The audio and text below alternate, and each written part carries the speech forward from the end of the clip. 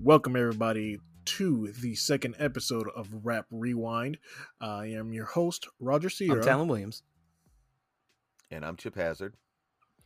and today we are delving into the Marshall Mathers LP, released on May 23rd, 2000. Is Eminem's third studio album, but we don't consider it Infinite to be in that situation. So this is the second one. Right. It's his third major record studio album. Right. Yeah. So this album obviously was on Aftermath Entertainment, which is part of Interscope Records. The album was produced mostly by Dr. Dre and Eminem, along with the 45 King, Bass Brothers, and Mailman. It was recorded over a 2-month period in several studios around Detroit, and the album features more introspective lyricism, including Eminem's thoughts on his rise from rags to riches. The criticism of his music, and his estrangement from his family and wife. It's a transgressive work. It incorporates horrorcore and hardcore hip hop, also in satirical, songs. And it also has, this time it actually has features from Ditto, RBX, Sticky Fingers, Bizarre, Snoop Dogg, Exhibit, Nate Dogg, and D12. Right. And like its predecessor, the March Madness LP was surrounded by significant controversy upon its release, while also propelling Eminem to the forefront of American pop culture. Like, you can't cancel Eminem, y'all. Nope.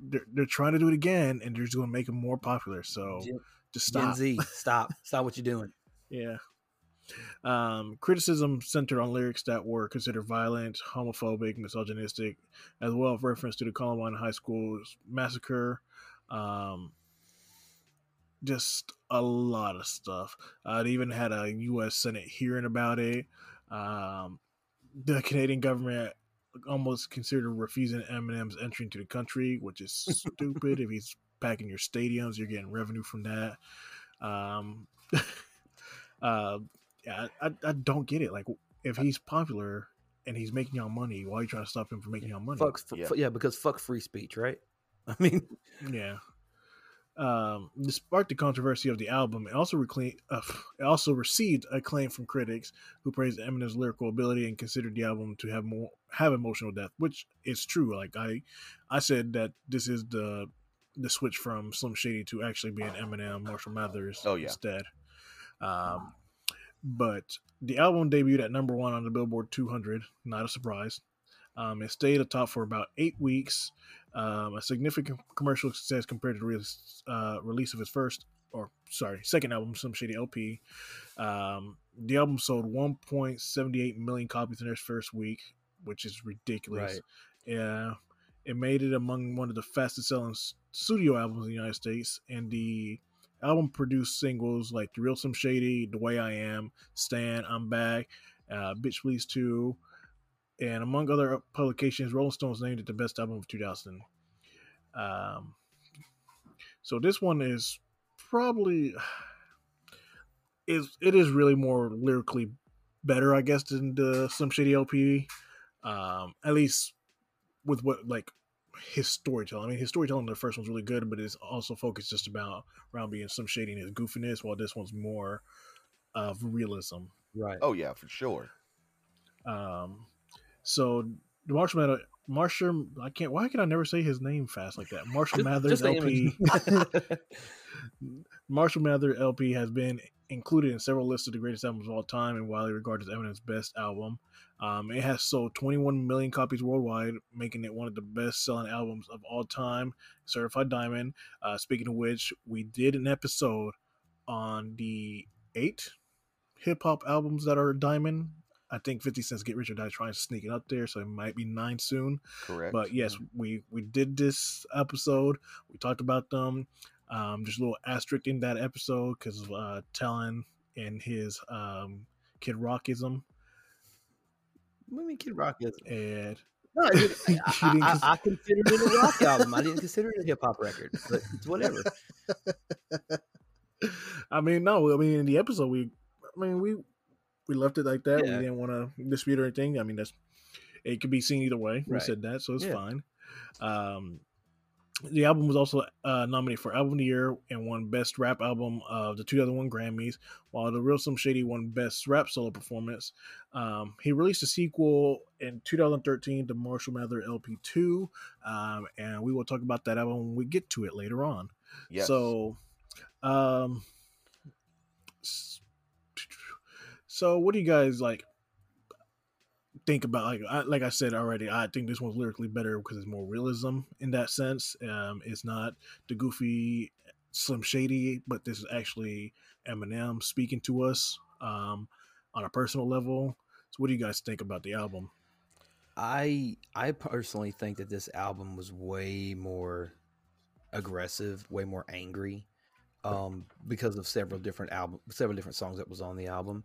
I think it was lyrically, he was just beyond insane. I mean, I'm never going to take away his ability as a lyricist. I mean, his lyricism to me is up there among the greatest of greats.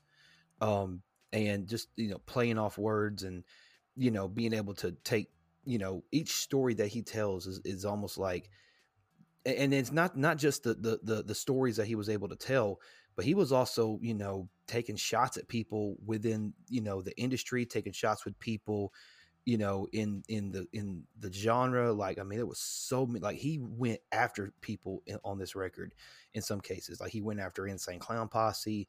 He said something about Jennifer Lopez. Like, I mean, he just a little bit more vulgar in some aspects than on previous records. And there was some elements, and I know you talked about there was the Marshall Mathers and the Slim Shady, and there's kind of a difference between the two. But you still heard some Slim Shady, especially in songs like I'm Back and Under the Influence and, different songs like that. But this album particular, way more aggressive. And in my opinion, I think this album, even though I love the Slim Shady LP, I think the Marshall Mathers LP exceeded that and definitely exceeded the expectations that people may have had for that second record. Chip, what about you? Oh, I definitely agree. A lot of people were expecting him to come into this album and have the quote unquote sophomore slump, where it wasn't, a lot of artists, their second major record label album doesn't do as well as their first, and so they call that the sophomore slump. But I think this album far exceeded what anybody thought it would do. I think anybody other than Eminem, because I think he will always tell you that the next album is going to be his greatest. Right.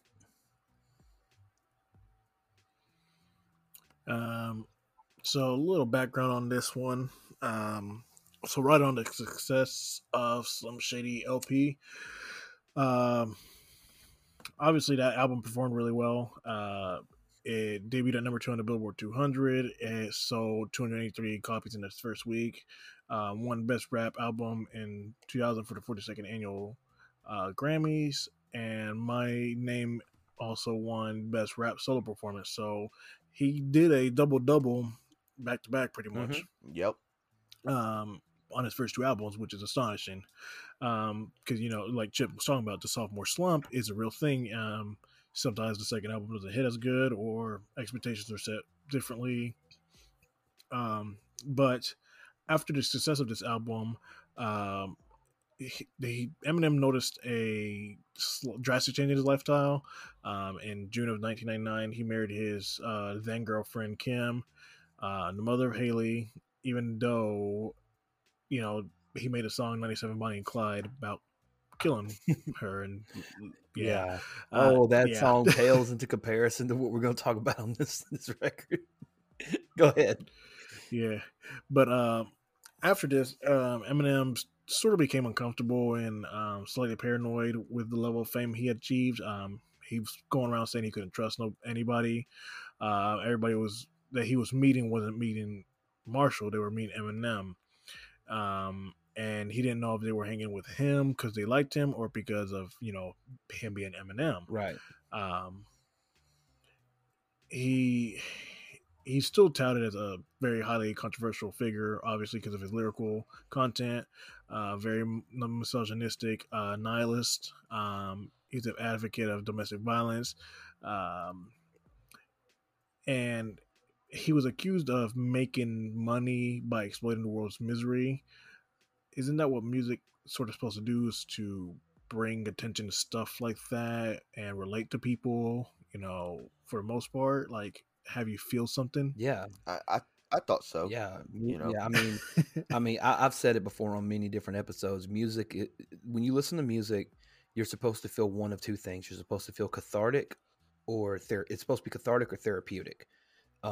People Yeah, listen to music to chill, or they listen to music to get motivated. And I think a lot of of course, the music that I listen from a wide variety of different music, everything from heavy metal to the point of like Suicide Silence, As I Lay Dying, bands like that, and then go moving over to hip hop with like Eminem and you know all the bands, all the artists there, and then you can listen to like other stuff outside of those two genres, but it depends on the mood. It depends on the song itself, like what you're feeling. Like you could go through a fucking breakup and then you can listen to a song like 3 Days Grace, like I hate everything about you, why do I love you, or something like that. Like there's a way of music has a way of connecting you to where you can like feel the emotion, and it's like, what, someone else is going through this shit, same shit that I went through, so if they're okay, I'm okay, it's going to be okay.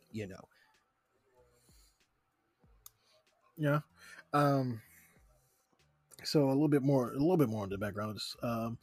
He was actually considering calling the album Amsterdam after touring for the Slim Shady LP. They went to Amsterdam and had a short trip there. And while there, him and his friends engaged heavily in drugs. And the free use of drugs Eminem observed during his time in Amsterdam greatly influenced his desire to openly discuss drug use in his music, inspired some of the content of the album. Right. So the album they did make in a 2-month creative binge, often spending 20 hours in the studio. Dr. Dre said that they wouldn't, wake up at 2 a.m. and be like, "Hey, I got an idea," and let's hit the studio. They would just walk in and just do it there. Wow. Yeah. I mean, to have that privilege, to have that luxury, to just wake up, hey, I know you sleepier than shit, smoke a blunt, drink you something, we got to go, let's go, to the studio. I got an idea. Like, oh shit, okay. Anyway, go ahead. I'm sorry. Go ahead, Steve. No, you're fine. You're fine. So throughout there was a lot of things going on in the studio. Eminem was here at Jeff Bass, casually strumming a guitar. It got him creatively going on some things there. He heard a piano riff that Bass also did in the next studio. It inspired Criminal, Kill You. He actually heard the track playing in the background while talking to Dr. Dre on the phone, and that got him going there. The first song, Kim was the first song he actually recorded for the album. He wrote Kim at a time in which he and his wife were separated, and he had just watched a romantic movie alone at the theater. It's very depressing. Yeah. Can you imagine a grown man crying, walking out of a movie theater like, oh man, what movie did you see? You ever seen A Walk to Remember? Oh shit, what's wrong with this guy? Who hurt you? Who hurt you?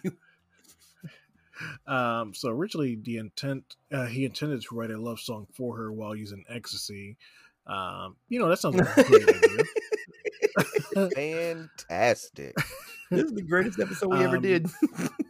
The rapper actually hoped to avoid overt sentimentality, and does begin writing a song of hate, which was the complete opposite of his original thought. Right. So,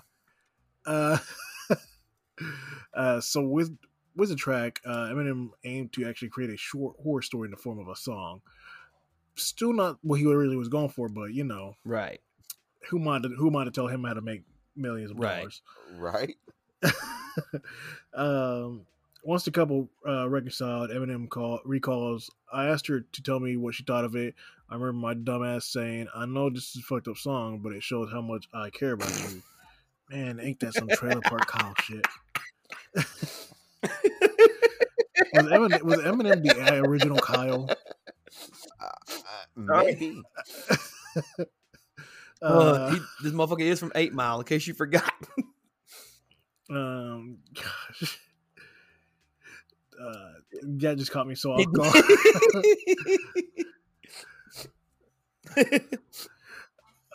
Go ahead. It just caught me so. So the second track they recorded with Stan, which is a really great song. Great storytelling overall. Oh my God, yes. Even if you had never seen the video, the video is literally the actual song. Like, you can close your eyes while listening to the song, and what you imagine is actually what happens in the video. Like, it's so perfect. It's ridiculous how good they made that video. But the 45 King actually produced Stan.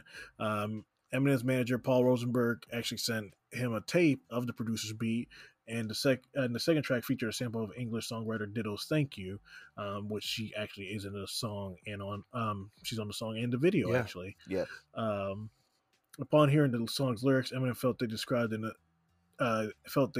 obsessed fan, which became the inspiration of the song.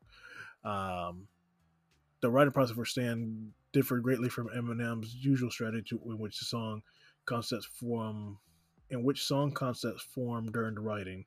So as he was writing it, like, it kept coming to him instead of just like him writing all the way out. Right. So that's probably why it's more of a storied like song. It's a little bit longer too, so it makes more sense that way. Right. And Stan was one of the few songs that I actually sat down and had everything mapped out for. Oh, so I just said that wrong. He actually already had it laid out. I guess he was trying to connect it to make sense. Right. He knew what it was going to be about, and then later Ditto actually heard the song, enjoyed it, and observed, "I got this letter out of the blue one day. It said, 'We like your album. We've used this track. Hope you don't mind. Hope you like it.'" When they sent Stan to her, she played it in her hotel room, and it was like, "Wow, this track's amazing." And all it was, was they just used the first part of the first verse of the song "Thank You" is all it was. And if you actually heard the entire, did they use some of the beat? Huh? Did they use like they sampled the beat too.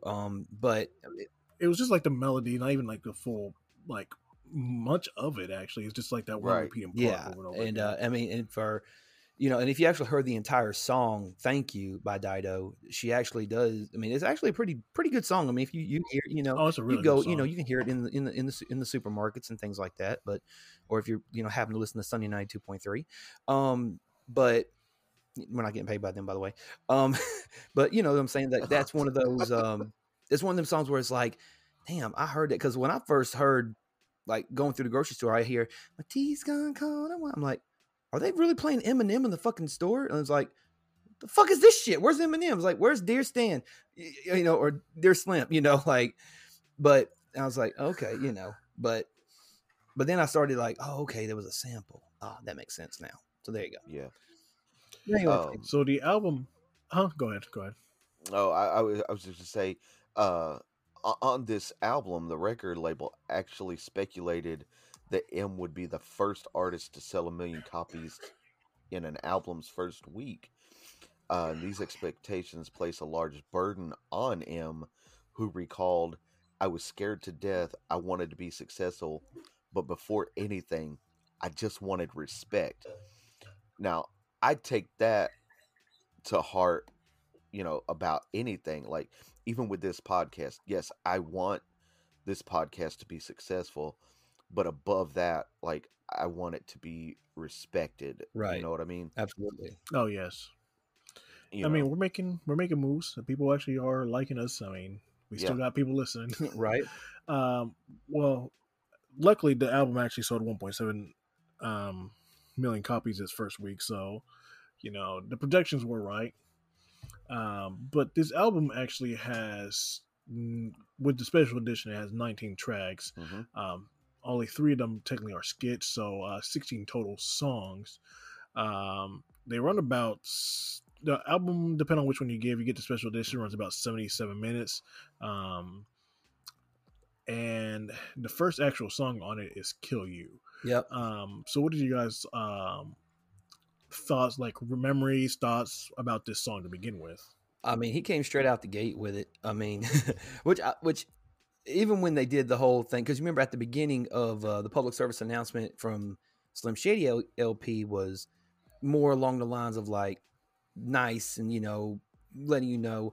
And then the public service announcement for this one was like, Slim Shady does not give a fuck what you think. Like, okay, that's different than what we heard last time, going straight into Kill You.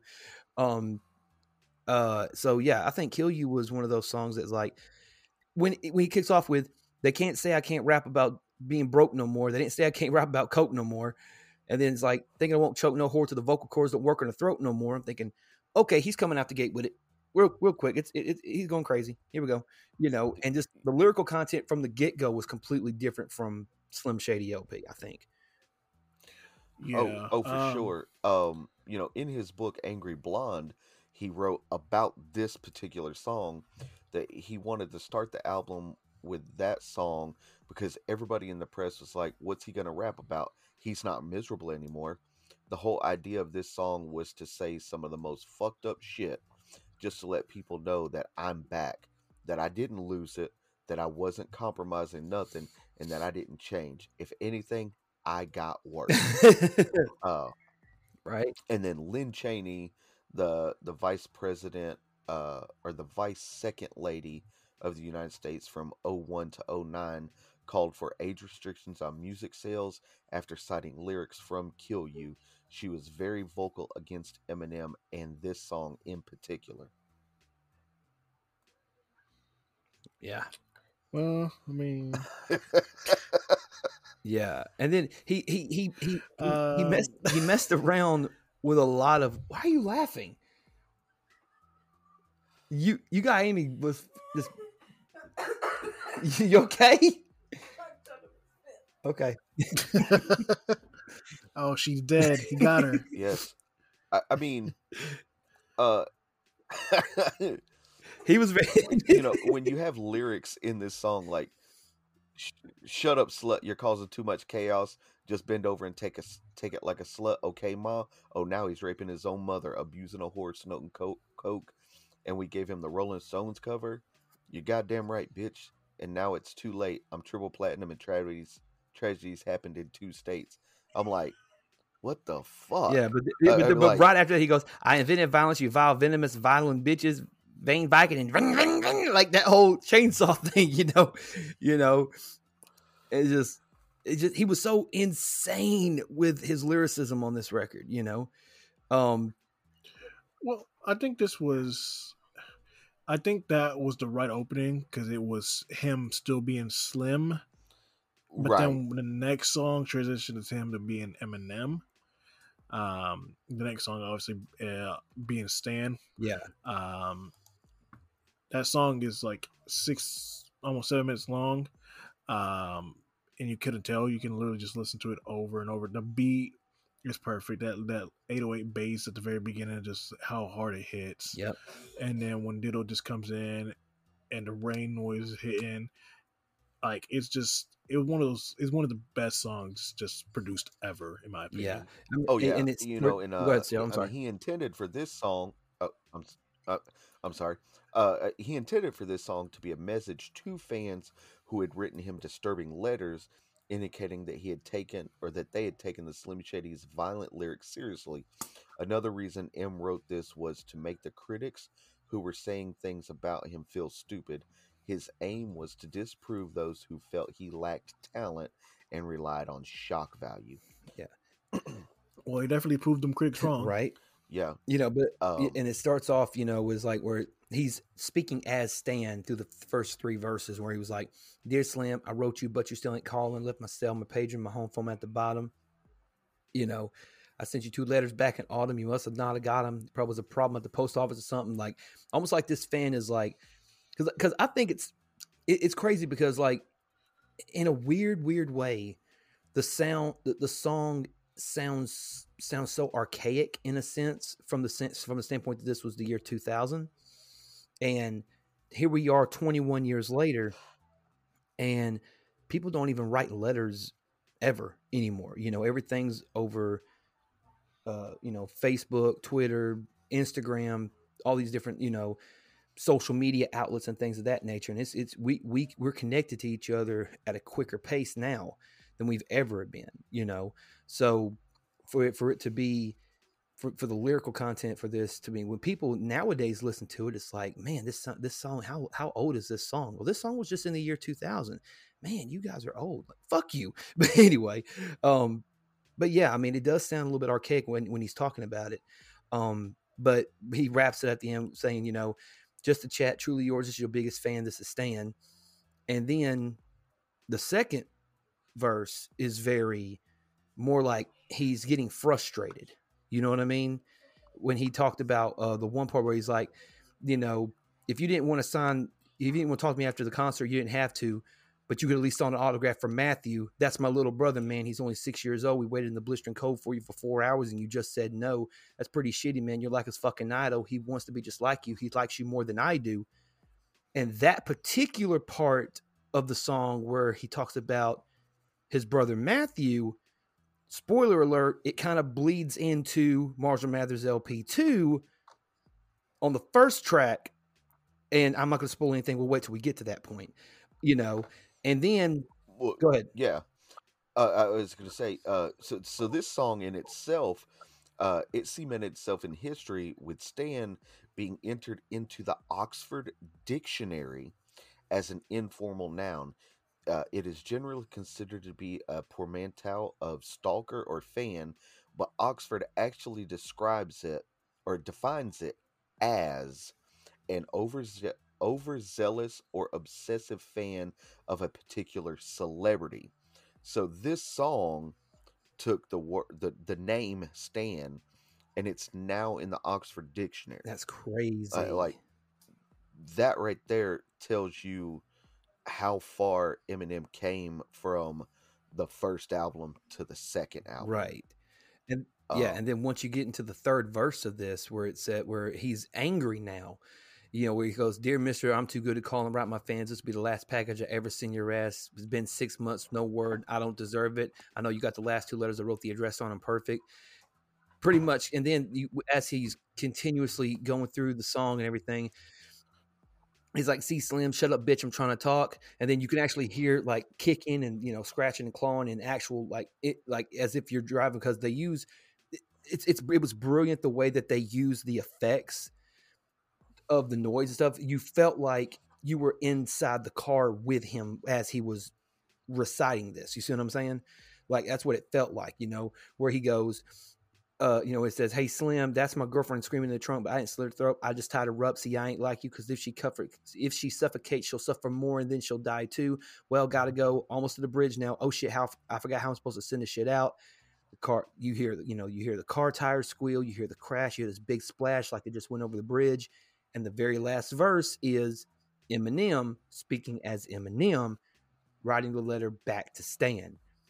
And you know, as he's, you know, going through the whole thing, it ends with, you know, the final part of it is like, "I just don't want you to go and do some crazy shit. I seen this one shit on the news a couple of weeks ago that made me sick. Some dude was drunk, drove his car over a bridge, and had his girlfriend in the trunk. She was pregnant with his kid. And in the car, they found a tape. They didn't know who it was to. Come to think about it, his name was, it was you. Damn."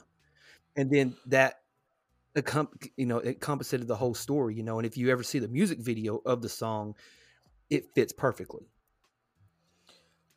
So here's an interesting fact about this song. In 2011, Eminem revealed on Shade 45, his radio station on Sirius XM, that there is actually another verse to this song. Really? Interesting. That never got released. Wow. Never got released. So in that verse, Stan actually makes it out of the water, and he comes to M's house to kill him, and he had to kill him first, but I missed him, and he was in the hospital for like 3 weeks. Then he gets pissed off that I didn't write him any get well cards, so he came to kill me again, and in the very last verse, I finally just blow his head off. So yeah, I'm glad they didn't put that in there. Yeah, me too. Because that kind of would took away he had from actually it, wrote.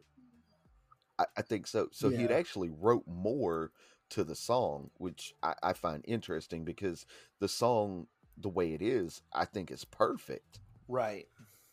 I think so, I think adding to it would probably maybe have not, I wouldn't say lessen it, Yeah. but I mean, it would have been like, okay, this is maybe too long. Like, because after you've already done the humble to the frustrated to the angry death, and then it circles back around, it kind of makes sense to end it the way that you ended it. Yeah.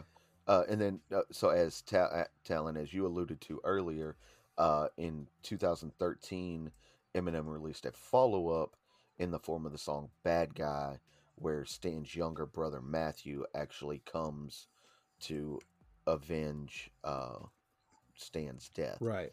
So, yeah. Spoiler alert to anybody who hasn't heard it. But we will, obviously, we will go into that later when we get to that album. Right. mhm. We got a lot of albums to actually go between Right. that too. So, Oh yeah. So the next actual song on the album is "Who Knew." What do you guys like? What did you like think about this song? This is actually a song that I enjoy it.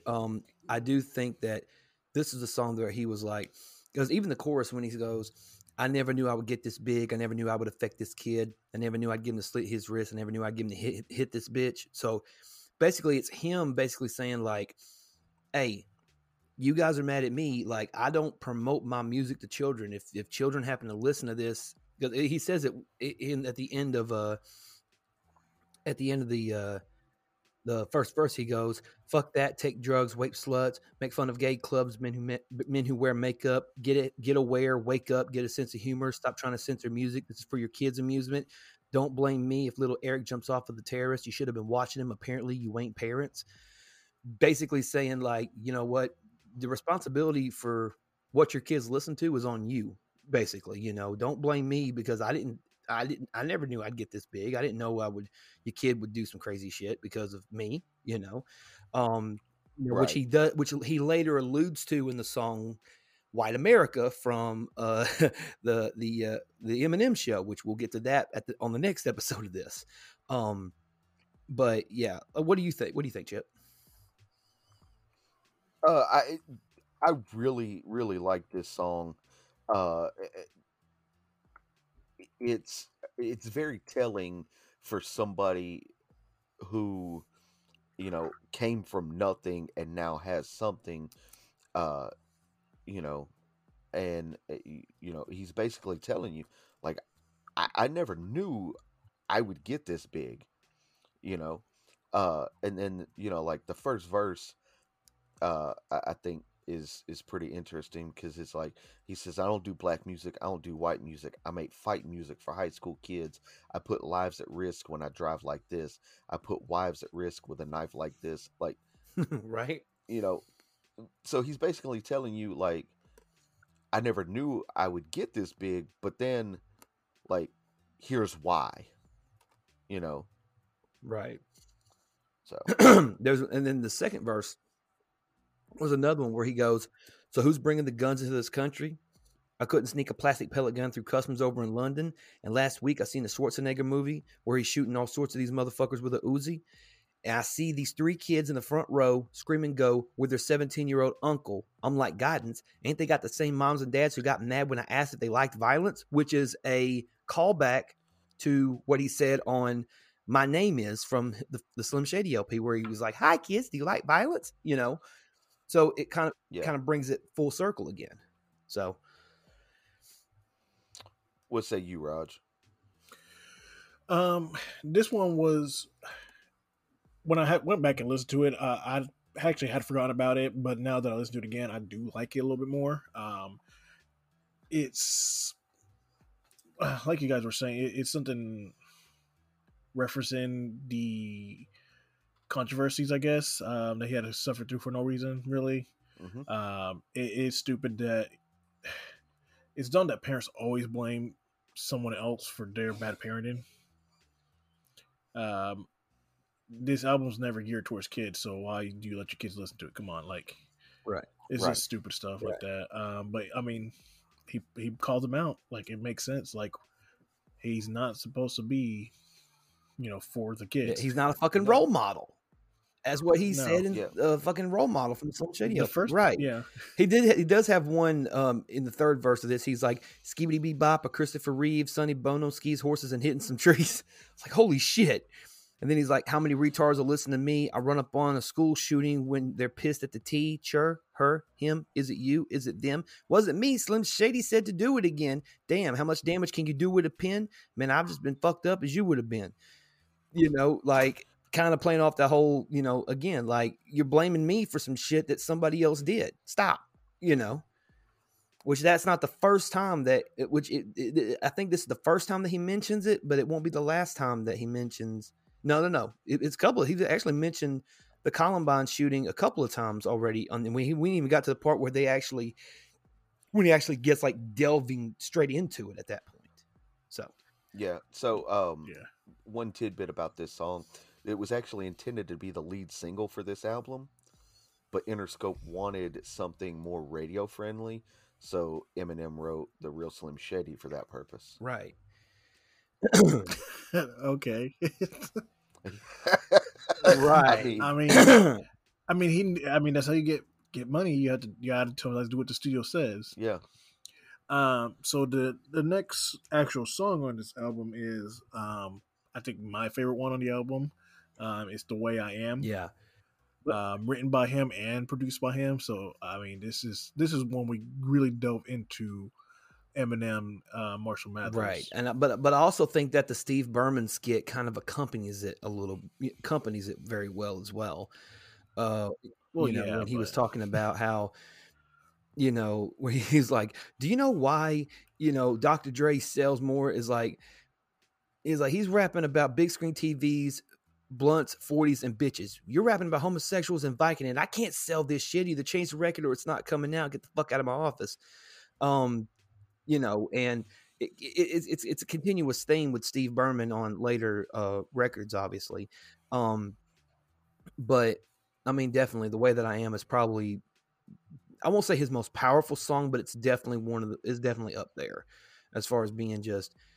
And we talked about it previously on past episodes, but I mean, this is definitely one of those songs that he's getting so much venom off of his chest. He's getting so much just anger off of his, you know, chest. And he, I mean, it's kind of like what what we talked about on the previous one. You know, it was him basically telling people, you know, I am whatever you say I am. You know, pretty much, you know, like when we talked about it in the, I talked about it previously, where we talked about how, like, when the dude's getting bullied and shoots up the school and they blame it on Maryland and the heroin, where were the parents at? Look where it's at, middle America. Now it's a tragedy. Now it's so sad to see an upper class city having this happen and yet attack Eminem because I rap this way.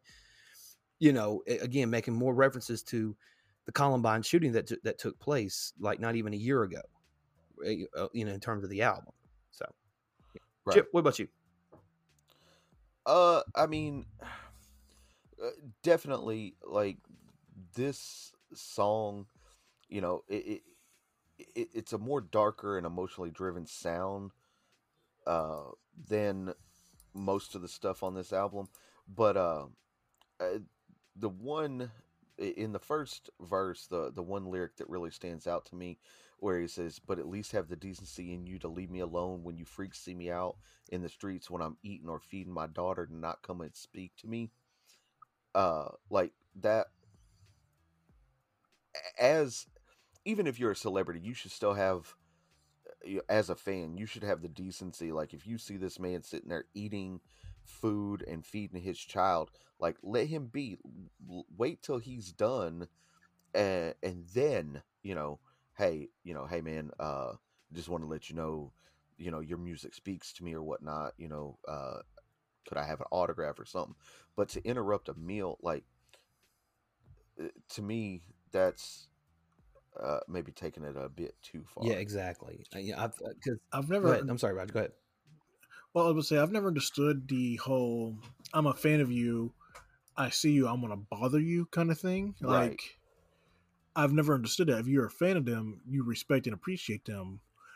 Why would you not be respectful to them at all? Like, I never understood it. Like, I mean, we've met guys in the business that, we've looked up to or really, important and stuff like that. We didn't dick ride them and bother them the whole time. I mean, we were respectful, let them do what they were doing. If they wanted to talk, we'd talk, Right. Like when right. Like when we did the we did the Superstars of Wrestling tour show. We did both of them actually.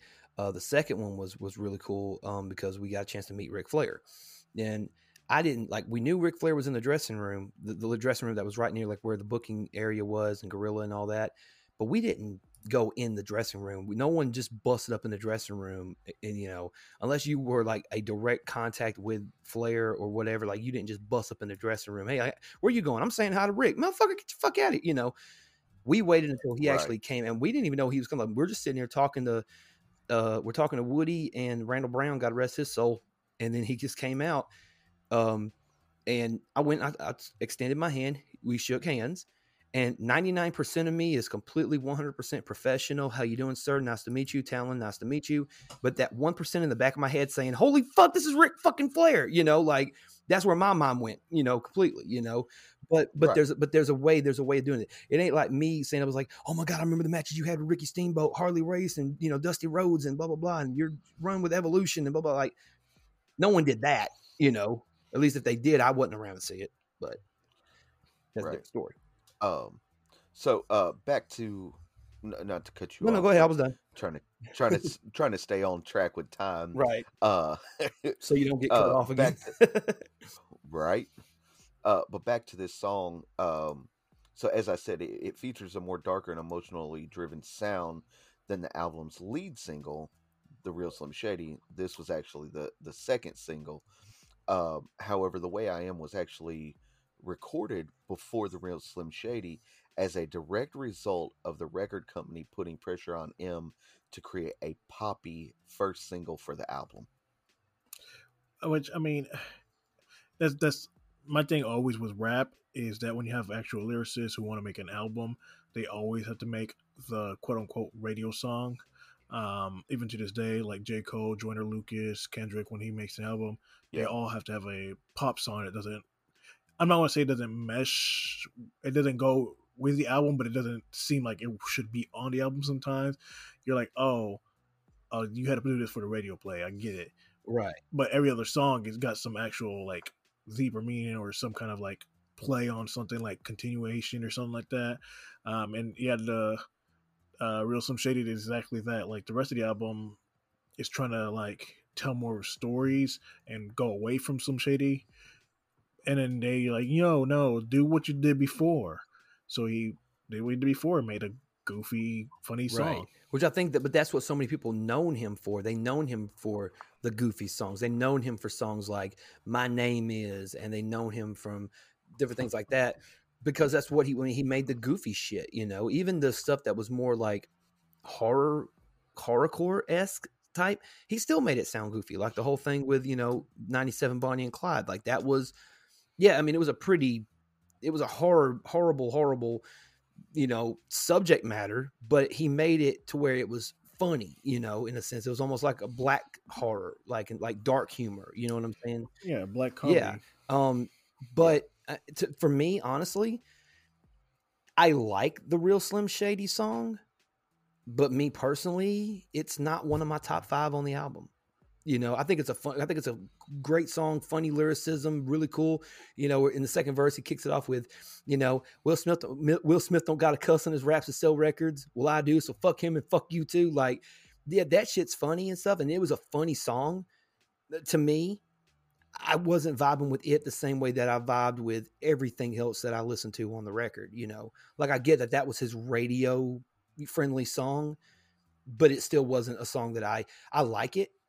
But I don't like it as much as The Way I Am or Kill You or Bitch Please Volume 2 or Criminal or, Marshall Mathers or I'm Back or any of those other songs, Right. Like, I don't know how you guys feel about it, but I mean, that's just me. I mean, I like it as a standalone song, but listen to the album again, I didn't really vibe with it. It almost doesn't fit. Yeah, like I said before, it's in a song that doesn't mesh. Like, oh, I get it, you had to do this, and you could tell. Yeah, so speaking of it not fitting, when M originally handed in the Mathers LP to Interscope, this song was not on the original album. And Jimmy Iovine stated that the album was spectacular, but they needed a song to introduce the album. Frustrated, Eminem felt he couldn't produce another My Name Is. So, under pressure, he began rush recording tracks, but instead of crafting a formulaic single, he just recorded the song The Way I Am. Just prior to the deadline, Eminem got back into the studio with Dre, and they swiftly crafted what became the album's lead single in The Real Slim Shady. And then I don't know if you guys remember this, but shortly after the release of this song, that that chick Emily Ellis released the parody version called "Will the Real Slim Shady Please Shut Up?" Do you guys remember that? I I don't remember it, I but don't remember it. No. I remember the situation. I just don't remember the song. Like, I just obviously I didn't care about it. Right? Right. So in that song, it's basically her rapping as Christina Aguilera, which is really crazy. Like the intro is, "May I have your attention, please? Will the real Slim Shady please shut up? I repeat, will the real Slim Shady please shut up? We're gonna have a problem here." And then the first verse is, "Y'all act like you never heard a white person before. His rhymes are a bore. Punk kid trying to be hardcore. The mushroom mouth is back worse than before, making a snore, whining in the microphone. It's the return of the, oh wait, no wait, you're a fool. You didn't pay money for this CD, did you? And Dr. Dre did everything, you idiot. Without Dr. Dre's defense, you're as good as dead." Well, shit. And I no, it gets kind of worse. Ooh, bars. But right?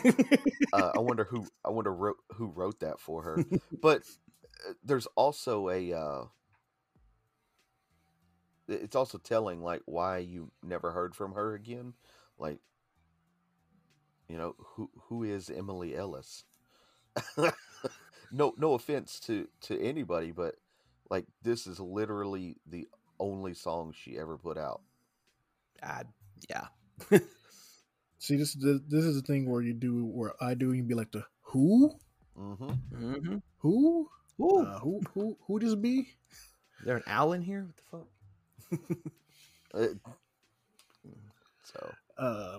But yes, so the next one, it is wow, I can't read. The next one is Remember Me, with RBX and Sticky Fingers. I actually like this song a lot. It's got that old hip hop feel to me. At least to me, it did. Who's RBX? Was he in Onyx too? I don't think so. Yes. RBX is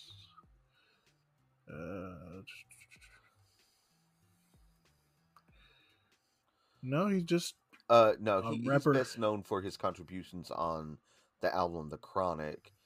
And then Sticky Fingers, who's also on this, is best known as a member of the early gangster rap group Onyx. Yeah, I know Sticky Fingers from Onyx, but RBX is from Death Row Records. His cousin's actually Snoop Dogg. Oh, okay. Yeah. My favorite. Yeah, Sticky Fingers is he's one of them underground artists. He was with Onyx, and they had a big deal back in the '90s. But a lot of his solo stuff, I've heard a lot of his solo stuff too. He's really I remember my favorite song by him is the song "Man Up," and I heard that off the Def Jam Fight for New York soundtrack. So yep. Yeah. So quick thing about the Def Jam Fight for New York.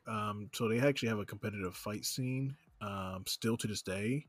And Sticky Fingers is actually a banned character because of how overpowered he is, because he wasn't meant to, since he was technically the semifinal boss of the game, they didn't actually balance him to other characters. They balanced him to how far your original character should have been at that point. Right.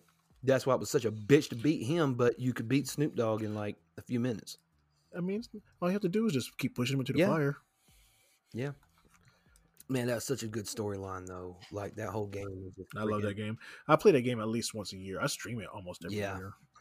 But I mean, it was like Sticky's character was, he felt betrayed, but he really wasn't betrayed, but he felt betrayed, and No, he was betrayed. He was betrayed.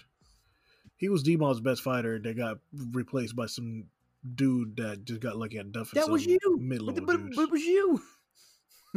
Yeah, and I was just duffing mid-level characters. And then you beat the shit But I out mean- of. And then you beat the shit out of Busta Rhymes with a truck, and it was That parking lot brawl match is so it is. awesome. All right, There's so many finishes to Yeah, that. yeah, there But yeah, let's continue Yeah. on. I promise, Yeah, ladies and so- gentlemen, we will get to discussing Def Jam games eventually. Yeah. There's Except for only two. Icon. Icon fucking sucked. There's, like I said, there's only Yes. two. So a quick snippet about this song. The name of the track is quite appropriate because most people who bought the album would have had to rack their brains to remember RBX and Sticky Fingers.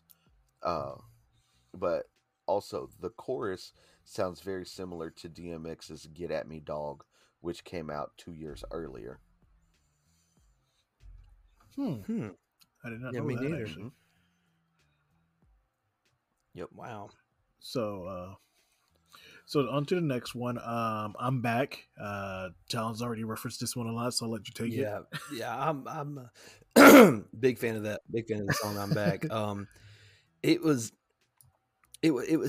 so crazy because like he, again, this is a song that he kind of went back to because in the third verse is really the verse that everybody kind of remembers from this song, where he goes, I take 7 kids from Columbine, stand them all in line at an AK-7, revolver, a 9, a Mac 11. It ought to solve a problem of mine, and that's a whole school of bullies shot up all at one time.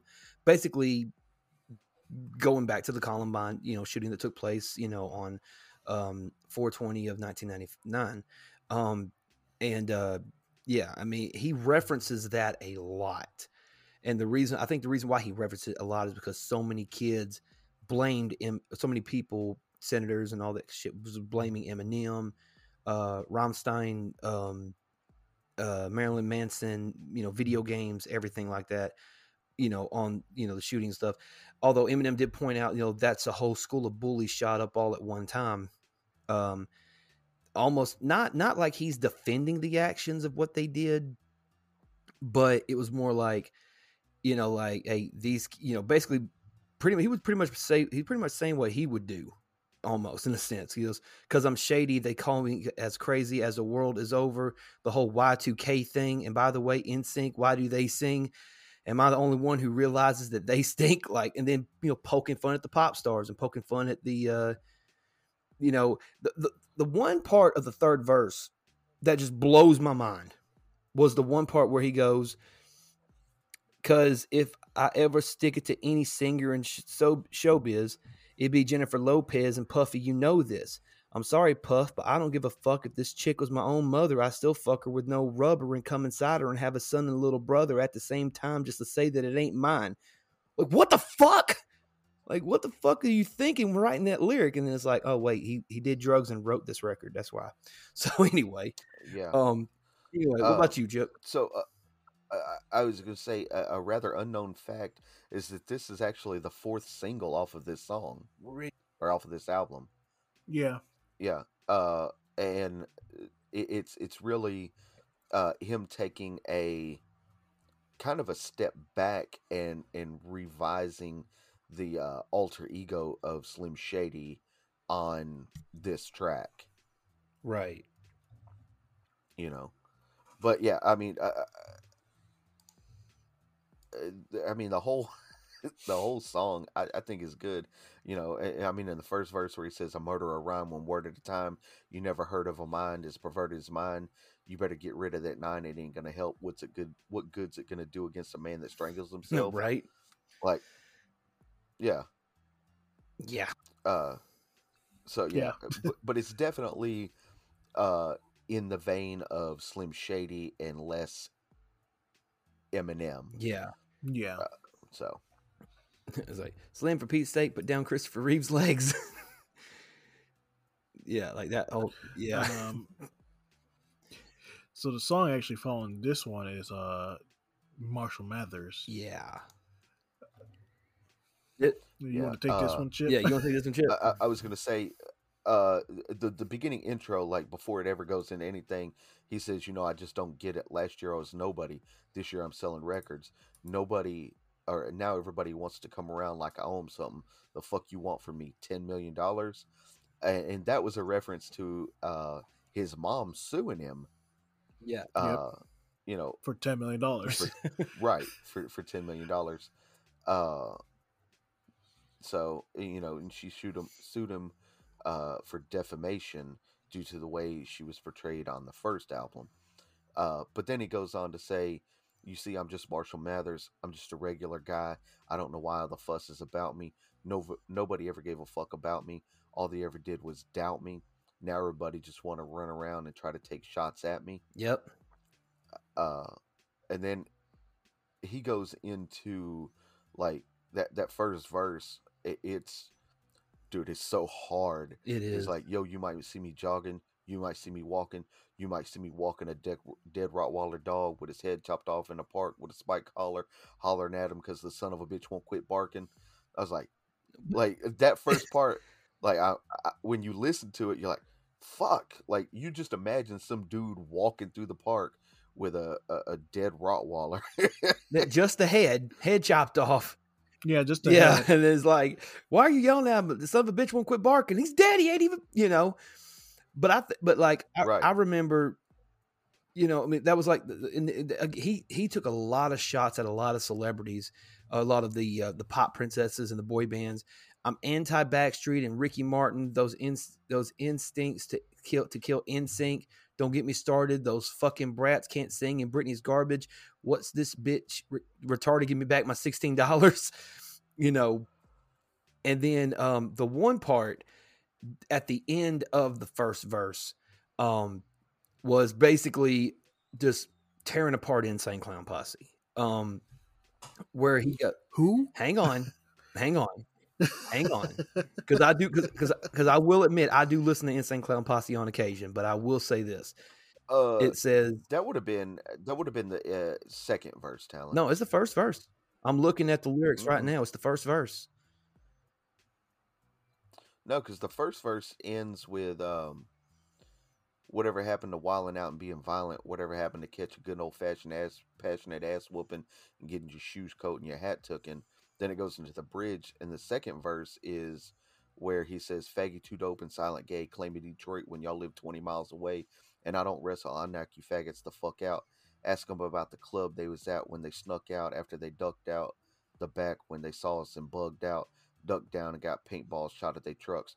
Look at y'all running y'all mouth again when you ain't seen a fucking mile road south of 10, and I don't need help from D12 to beat up two females in makeup who may try to scratch me with Lee nails. Slim Anus, damn right, I'm Slim Anus. I don't get fucked in mine like you two little flaming faggot.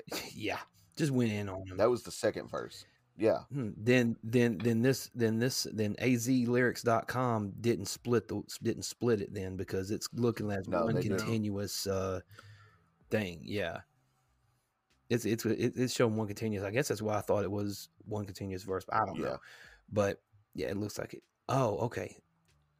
Okay, I see what you're talking about. Yeah, they didn't split the verse. They must have not hit the return button twice. I don't know. But anywho. So the third verse actually ends with him taking shots at Double XL magazine. Oh God, yes. And so it goes into, and then to top it off, I walked to the newsstand to buy this cheap ass little magazine with a food stamp. Skip to the last page, flip right fast, and what do I see? A picture of my big white ass. Okay, let me give you motherfuckers some help. Here. Double XL. Now your magazine shouldn't have so much trouble to sell. Oh, fuck it. I even buy a couple myself. Right? Yeah, because that's when he was having a beef with Benzino. Yeah. Trash ass Benzino. Yeah. If you listen to Nick Cannon, oh no, Benzino little gangster. Yeah, that's what he said on T.I.'s podcast. I mean, to Nick Cannon, he is a gangster. Yeah, I mean, I was listening to the Breakfast Club one morning. 50 Cent was talking about the whole beef between Eminem and fucking Nick Cannon, and 50 was like, man, Nick Cannon's so corny though. Like, no, he tries to be. I look at him in the same way I look at Will Smith. Like, I don't really consider him a hip hop artist. He's just an actor that can rap. I've never listened to any Nick Cannon verse and thought, ooh, bars. Yeah, I started laughing when I heard that part. But anyway, I mean, he's not wrong. he's not. Yeah, I was going to say, not wrong at all. Not wrong at all. So the next song on the album's hold on. I was okay. gonna say real quick. Yeah. So what's funny about him tearing Double XL a new asshole basically is in August of 05, they Eminem and Double XL actually teamed up to release a special issue titled Double XL Presents Shade 45, and was designed to give maximum exposure to Shade 45 as a radio station. Interesting. Mm-hmm. I mean, at this point, I'm taking any publicity I can, even if it's me getting thrashed. Right. Right. Isn't that the old saying? Any publicity is good publicity. I mean, people say that, but it don't always work that way. No, not always. Yeah. But the next song on the album is a drug ballad, or ballad, Yeah, I guess. the drug ballad. Drug Yeah. ballad. Basically, it's just him talking about getting fucked up on drugs. Pretty much. Yeah. I mean, this must have been his trip to Amsterdam all in one song. Probably. Must have been. I look at this. I look at drug ballad in the same vein as I look at Come On Everybody from the first record, because it's the exact same kind. It's got that drum beat that goes into that bass line, and then you got the girl that's singing, kind of like a serenade deal or whatever, and then goes into the, because it kind of has the same feel to it. It has a party feel to it, and where it says, back when Mark Wahlberg was Marky Mark, this is how we used to make the party start. Used to mix him with Bacardi Dark, and when it kicks in, you can hardly talk. And by the 6th gen, you can probably crawl, and you'll be sick then. You'll probably barf. And my prediction is you'll probably fall into somewhere in the lobby or the hallway wall. Just continuously going down the the wormhole of just drunkenness almost, But yeah, what do y'all think about this one? I mean, I thought it was a catchy tune. Yeah. Yeah. I mean, yeah. This is like basically M's love song. He actually tells his love-hate relationship with alcohol, solvents, ecstasy, and who knows what else. Basically any substance he can cram into his body. A ballet that continued in 2008 when he left rehab and embarked on sobriety. In his book, Angry Blonde, he says, this song is just another one of those tracks that we did one day just fucking around. I wrote the rhyme in about 20 minutes, all 3 verses. The hook was simple. I hummed Jeff the bass line. I wanted to touch on how last year I was always fucked up. Life was like a big party for me. It was the first year that I blew up, and I did a lot of celebrating. And also in the clean version of the album, the word drug was removed from the title, so it was just called Ballad. Wow. Mm-hmm. Yeah.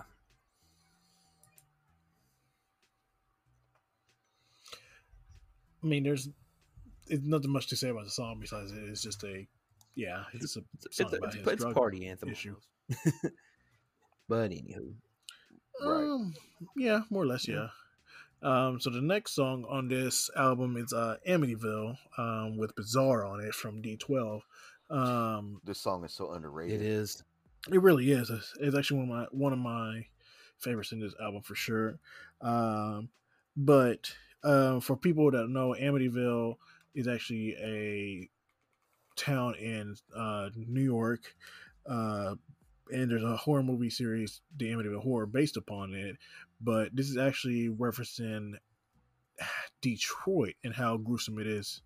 I mean, there's just a lot about it. The track was originally supposed to actually feature Outsiders members, Young Z and Pace One, but Dr. Dre actually complained that the album had too many features already at this point. Eminem actually had to remove their verses from it, and then he had made the last one himself. So originally it was supposed to be a different song, to be honest. Huh. Yeah. Oh wow. And it actually resulted in a rift between Eminem and Pac One. Specifically, the later has released diss tracks aimed at Eminem since Dre had him remove them from the song. Yeah, but who pretty much made out better in this whole situation? Right. I mean, yeah. But so what do you guys thought about this song? I actually like. Me and Chip already said it's one more underrated one. We like this one. Yeah. Like this fits Bizarre's style of rap. For people who don't know, Bizarre, his name is his style. Yeah, very much. I mean, and you can tell that. I mean, I guess it's no secret, no wonder why he ended up hooking up with King Gordy and being a part of the Last American Rock Stars group. That's some crazy shit right there. But now there's one. Oh my god! Like here's one, and God forgive me for reading this lyric, but holy shit! So it says, "I fucked my cousin in his asshole, slit my mother's throat. Guess who Slim Shady just signed to Interscope? My little sister's birthday, she'll remember me. For a gift, I had 10 of my boys take her virginity. The bitches know me as a horny ass freak. Their mother wasn't raped. I ate her pussy while she was asleep, pissy drunk, throwing up in a urinal. You fucking homo. That's what I said at my dad's funeral." Like, what the fuck is wrong with this guy? Well, it was a back and forth between him and Eminem on this verse. Yeah. But I couldn't, it doesn't specify it on the thing that I'm watching. But even, or I'm looking at, but even still, that's still a fucked up thing to do. Yes. Well, that's Bizarre's thing is like he just tries to say as much random twisted stuff as he can. But that's like that's like what Stewart's- horrorcore pretty much is now, But the way he does it, he tries to make it he does dark comedy rap. He does Right. very dark, twisted stuff, but he makes it humorous. Right. Yeah. I mean, that's like, if you ever heard the song Vader by King Gordy, it kicks it off with this weird shit like, fuck jail time, fuck if you're 12 or 9 years old, you get a dildo in your ear hole. It's like, what? Just weird shit. But that's what hardcore is now, is just randomly stringing like just the worst shit you could possibly think of together in songs, pretty much. Exactly. Isn't that what horrorcore is supposed to be? Yeah, but at least like when Ghetto Boys did horrorcore, at least they told a story with their, music, Eminem, Yeah, but their stuff was about being on drugs and seeing shit and experiences and stuff like that. Right. So, all right. So the next one we got is part 2. Bitch, Bitch, please do. do. Yep. Yep. I actually was listening to this earlier. It's actually a sequel to a Snoop Dogg track featuring Exhibit and Nate Dogg that appeared on his Snoop's '99 album, No Limit Top Dog, and it features the aforementioned artist. So Snoop, Exhibit, Dre, plus Nate Dogg, plus Dr. Dre and Slim Shady. Right. Yeah, it's kind of weird that he did the sequel to a Snoop song, Right. But he made it work. Yeah, he did. Yeah. Which this one was just, this was a song, to vibe to pretty much, Dre kicked it off, Snoop came in. Nate, man, God, I miss Nate Dogg so much, man. He was Nate Dogg is probably one of the best feature rappers ever. Oh yeah. so underrated as, and it was just a simple, it's like, you don't really want to fuck with me. Only one that I trust is me. Fuck around and make him bust this heat. And then it's got Snoop coming in with that, that's the devil. They always want to dance. Like, oh shit, couple of Exhibit goes off on the album. This the whole song itself is just incredible to listen to.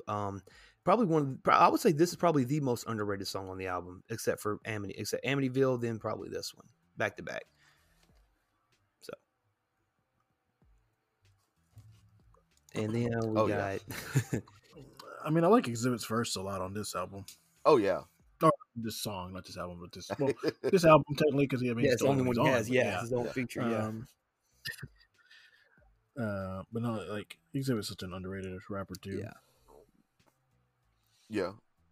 So the next song is the great love song called Oh Kim. man, this is this I is mean, we kind of already touched on that a lot. yeah. I mean, but I mean the lyrics are just, whew.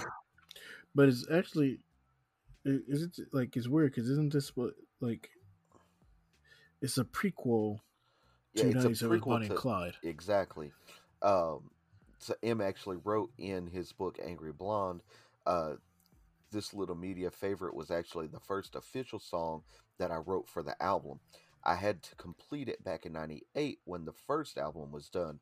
I wrote this song when Kim and I weren't together. We were broken up at the time. This was the end of '98. I remember I was watching a movie one day that inspired me to write a love song, but I didn't want to make a corny love song. It had to be some bugged out shit. Though I don't remember what movie it was. I do remember feeling the frustration of us breaking up and having a daughter all in the mix.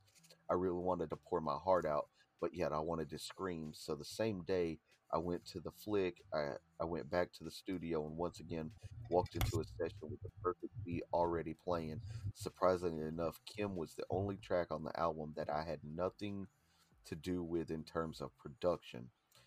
FBT created the track and they had it all ready for me in the studio. When I started writing the song, I thought that maybe I could tie it into 97 Bonnie and Clyde, so I decided to make it a prequel. You never would have thought, but I played it for her once we started talking. I asked her to tell me what she thought of it. I remember my dumb ass saying, I know this is a fucked up song, but it shows how much I care about you to even think about you this much, to even put you in a song like this. I did the vocals in one take. The mood I wanted to capture was that of an argument that me and her would have had. And judging from the attention the media has given this song, you can see that's exactly what I did and then some. Yeah. Yeah. I So think people tend to forget, like, if you haven't heard the song in a while, like, I'm going back and I'm looking through the lyrics and stuff. I totally forgot about the one part where he's like, this is after he did the first part where he's just talking like he's talking about like the baby, where he goes, "Can't believe it now, you're two, baby, you're so precious, daddy's so proud of you.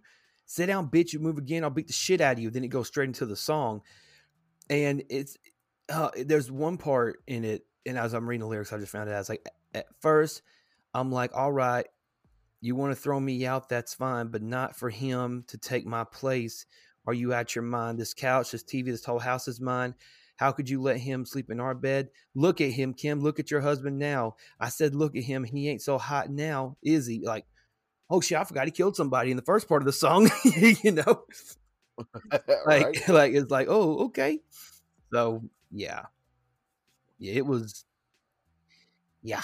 The whole song was just, I mean, it was so, especially at the end of the second verse where he's like, "Get the fuck away from me! Don't touch me! I hate you! I hate you! I swear to God, I hate you! Oh my God, I love you! How the fuck could you do this to me?" You know, so it's like basically, basically, it was like him saying, "Okay, she cheated."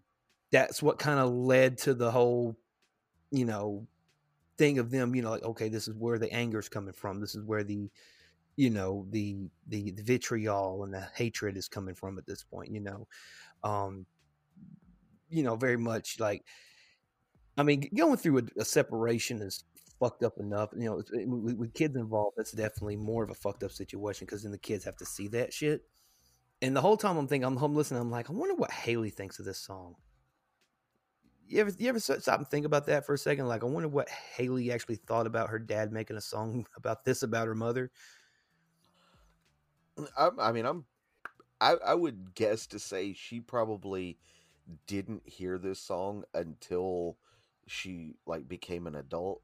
For all the shit that people say about him, uh, it, you can really tell that he's like a good father. Right. Uh, because he has full custody of his daughter. He has full custody of one of Kim's sister's daughters. Full custody of like his stepbrother, uh, and whatnot. Right. So I mean, he took all these kids in and raised them up. Right. So And then Haley gonna go mess around with MGK. But let's not talk about Yeah, that. we'll talk about that at a different time when we talk about rap beefs. Sticking them corny suits and headbands. Let's talk about it. Oh shit! I actually finally found a MGK song I liked. Oh, Yeah. Is it that My Bloody Valentine shit that he was doing? It's Daywalker. Ah, oh yeah, you sent that in the chat not too long ago. Yeah. I finally found one. Well, no, I can't shit on him too much because he does have some songs that I do enjoy. My favorite MGK song is "See My Tears." That's the one that I really do enjoy. That one, Glass House is a good one. Lace Up is a good one. The one he does with Jeezy is a good one too. I think it's Hold On, Shut Up, I think is the name of it. But anyway, let's continue. Let's continue on. We're not talking about MGK at this moment. Nope. So next song is Under the Influence featuring the Squad. Yep. D12. I love D12 so much. I think after we do all the MM solo, we should probably do the 2D12s. Well, hang on. most Well, I was fixing to ask, since Eminem is a part of the D12 group, could we throw a D12 album in between the albums, or do you just want to stick it strictly to Eminem? I want to just I'd like to pay a lot of attention to them, like get through all of M's albums and then hit like the 2D12 albums and maybe the Bad Meets Evil album as well. Right. Oh, Ross the 5'9". That's just a dumb name. I'm sorry, bro. Like, there's some bad rapper names, but why'd you guys put your height? Like, okay. I don't know. That's just... like you 5'9". Am I supposed to be scared of you, bro? Like, right? Makes you want to rethink Tekashi 6ix9ine, doesn't it? Never mind. We talking about Snitch Boy? Snitch Boy. And we don't talk about that guy around here. He ain't part of hip hop. Right. He literally is the opposite of hip hop. He snitch hop. Right. Yeah, he definitely snitching. But let's get Under the Influence. So Under the Influence. So this track ironically follows Kim, possibly the most disturbing and graphic song of Eminem's career. In comparison to the emotionally draining and heavy subject matter in Kim, Under the Influence is lighthearted and relatively substance-less. However, the song serves the purpose of responding to critics of the harshness of Kim, where Eminem says, so you can suck my dick if you don't like my shit. Yeah. Yeah, it's a very aggressive song. Mm-hmm. Obviously it does come from a place of anger and drugs, so Right. Yeah. The whole album is just so angry. Yeah. I mean the hook to the album says literally, so you can suck my dick if you don't like my shit, because I was high when I wrote this, so suck my dick. Right. Because I don't give a fuck if you don't like my shit, because I was high when I wrote this, so suck my dick. Right. That's all you need, you know. And then Swifty, Bizarre, Proof, Kanava, Con Artist all got on the track with him. So to point out how bizarre actually is, he's the third verse of the song, and he starts out with, "I'm a compulsive liar, setting my preacher on fire, slashing your tires, flying down Finkel and Myers. Plates expired. As soon as I'm fired, I'm hired, jacking my dick off in the bed of barbed wire." Wow. Hey, is Bizarre performing? Bitch, don't read the flyer. The special invited guest will be Richard Pryor. Aren't you a male dancer? No, bitch, I'm retired. Fucking your bitch in the ass with a tire iron. I'm ripped and I'm on acid trip. My DJ's in a coma for letting the record skip. Letting the record skip. Damn. So I'm fucking anything when I'm snorting. I'm gonna cost $300 to get my pit bull an abortion. Some bitch asked me for my autograph. I called her a whore, spit beer in her face, and laughed. I dropped bombs like I was in Vietnam. All bitches is hoes, even my stankin' ass mom. Yeah. Like, bizarre is bizarre. Bizarre. Exactly. Like his stage name really fits what he does in verses. Yeah, Hip-hop, it's crazy yeah. because and again, he is so completely different than everybody else. Like Swifty, Proof, Kanava, and Con Artist, they were all kind of similar in the vein, in the same vein. In a way, I mean, they all have their different quirks and they all have their different cadence and nuances and things of that nature. But Bizarre was the one that was really out there, you know, with his lyrical Yeah. abilities. You know, because I can honestly sit here and say like Bizarre is a true horrorcore type artist, you know, because that's what he Oh, yeah. that's where his butter's breaded pretty much. So yeah, I mean, when anytime it's like, oh, Bizarre's on this, oh, I gotta listen to it. I gotta see how fucked up this sounds, you know. So Yeah. So the next one is technically the last one on the regular edition albums. Right. Criminal. Just burped there. Came out badly. Oof. Yeah, it actually provides plenty of examples of and excuses for Eminem's violent rhetoric, as M explained in his book Angry Blonde. And I know you guys hear me referencing that a lot. I actually own the book. Pick it up, give it a read. It's really good. I really wish he would actually do like a legit autobiography. Um, I think it would be a hell of a read. But But I mean, he's really private about things. yeah. So back to what I was saying. As he explained in his book Angry Blonde, Criminal was my new Still Don't Give a Fuck from the Mathers LP. That's why I did the same intro as I did on the Still Don't Give a Fuck track. That's why, just like Still Don't Give a Fuck, it's the last song on the record, and it kind of sums up the whole album. right. You know, and this song got a lot of controversy around it.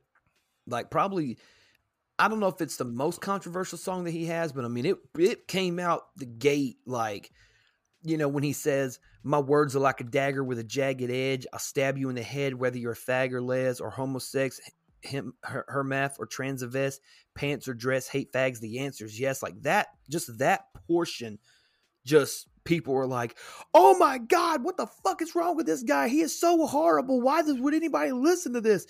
Glad came out and protest against it. Other, gay rights activists came out against it, saying that the song was, promoting hate and violence towards, the gay community and things of that nature. And it's like, ugh, like it's pretty brutal, shit. What do y'all say about this?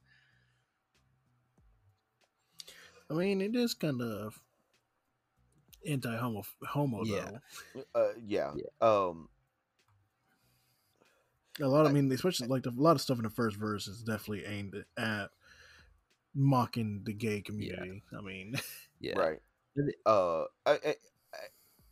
It's also one of my favorite songs on the album. Right. Which is weird to say because I mean I support the LGBTQ plus community. Right. But I don't know. It's really weird to say. But I mean, he's also making fun of himself in this album or in this song as well. So, like in the second verse to this song, he said, "My mother did drugs, hard liquor, cigarettes, and speed. The baby came out disfigured, ligaments indeed. It was a seed who would grow up to be just as crazy as she. Don't you dare make fun of that baby, because that baby was me." Right. I mean, so yeah, he pokes fun at the LGBTQ community, but he also pokes fun at himself at the same time. But I think the the best part, in my opinion, is the skit in between the second and third verse, Right. Where it's him and Mailman, and they're going back and forth, and Mailman's like, he says like, "All right, look." Eminem says, "Uh-huh." He's like, just go up in this motherfucker, get the motherfucking money, and get the fuck out. M's like, all right. Mailman's like, I'll be right here waiting for you. All right, yo, M, what? Don't kill nobody this time. All right, goddamn, this motherfucker gets on my fucking nerves. Then he walks up to the teller. Teller's like, hi, how can I help you? Yeah, I need to make a withdrawal. Okay, put the fucking money in the bag, bitch, and I won't kill you. What? Oh my god, don't kill me. I'm not gonna kill you, bitch. Quit looking around. Don't kill me. I got 2 kids. I got 2 kids at home. Don't kill me. I said I'm not gonna kill you. Just fucking. I'm not gonna fucking kill you. Don't kill me. Hurry the fuck up. Pow pow. Thank you. Yeah. You know. Basically saying, hey, as he's going through, it's like, yeah, okay, the song's criminal, and here's why. Right.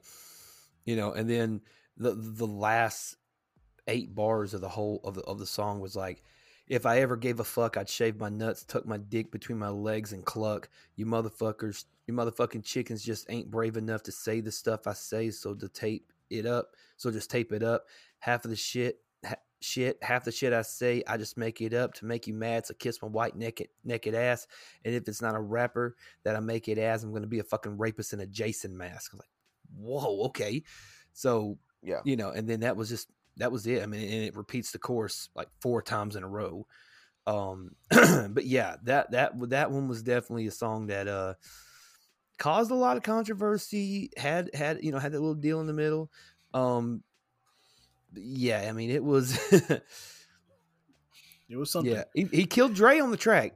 Like, people don't think about that. Oh, that's Dre with an AK to his face. Don't make me kill him too and spray his brains all over the place. I told you, Dre, you should have kept that thing away. I guess it'll teach you not to let me play with it next time, eh? Or, it's like, wow, this motherfucker killed Dr. Dre on the track. That's crazy. Right. But anyway. Okay. Isn't this the second time he's killed Dr. Dre? Yes. Yeah. Yep. So the last one is on the deluxe album, but also the clean version of the album. For the clean version of the album, it replaces Kim, because obviously a song about murder shouldn't be on the clean version, but the song is a satirical PSA anti-drug kind of thing. Yeah, so he actually gives the students at South Park Elementary a lecture about drugs, and he does it with spot-on Mr. Hanky Cartman and Wendy Tessberger impersonations. Drugs are bad. Good. Yeah.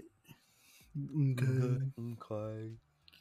But yeah, this it's a ridiculous song, but it's so funny at the same time. I can honestly say I've never heard it. Oh my god, I've never heard it.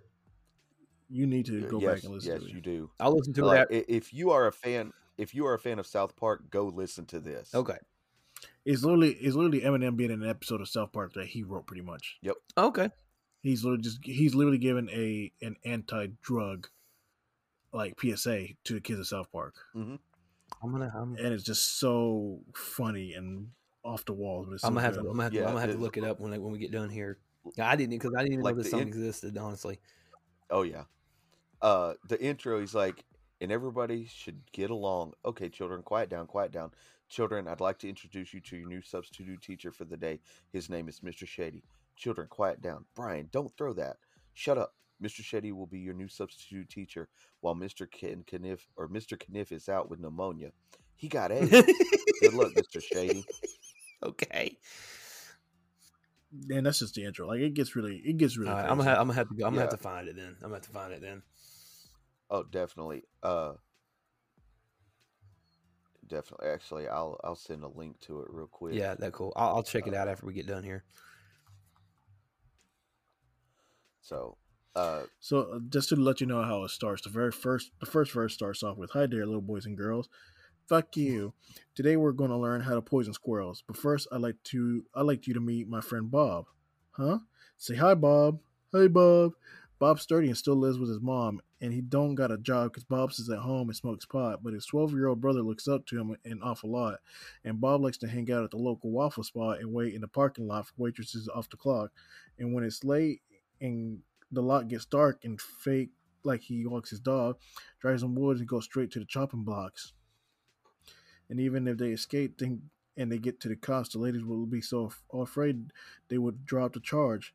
Till one night, Mrs. Stacy went off a job when she felt someone grab her whole face and said not to talk. But Stacy knew it was Bob and said, knock it off. But Bob wouldn't knock it off because he's crazy and off his rocker.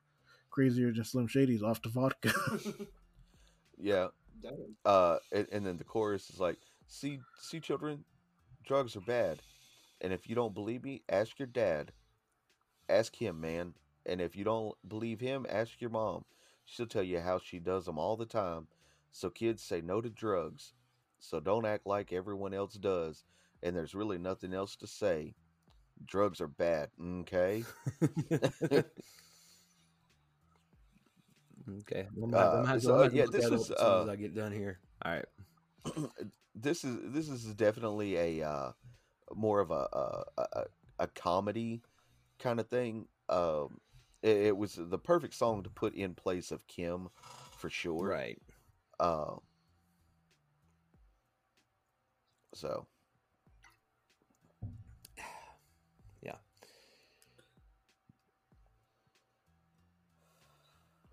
Yeah. So I guess that does it for the second album of Eminem. Delving more into the Eminem aesthetics and his lyricism. A lot more storytelling in a lot of these songs, more than the first one. Yeah, absolutely. But no, I really like it. It is one of my more favorite albums by him. Probably top 2 or top 3 for sure. Yeah, it's definitely the top 3. Yeah.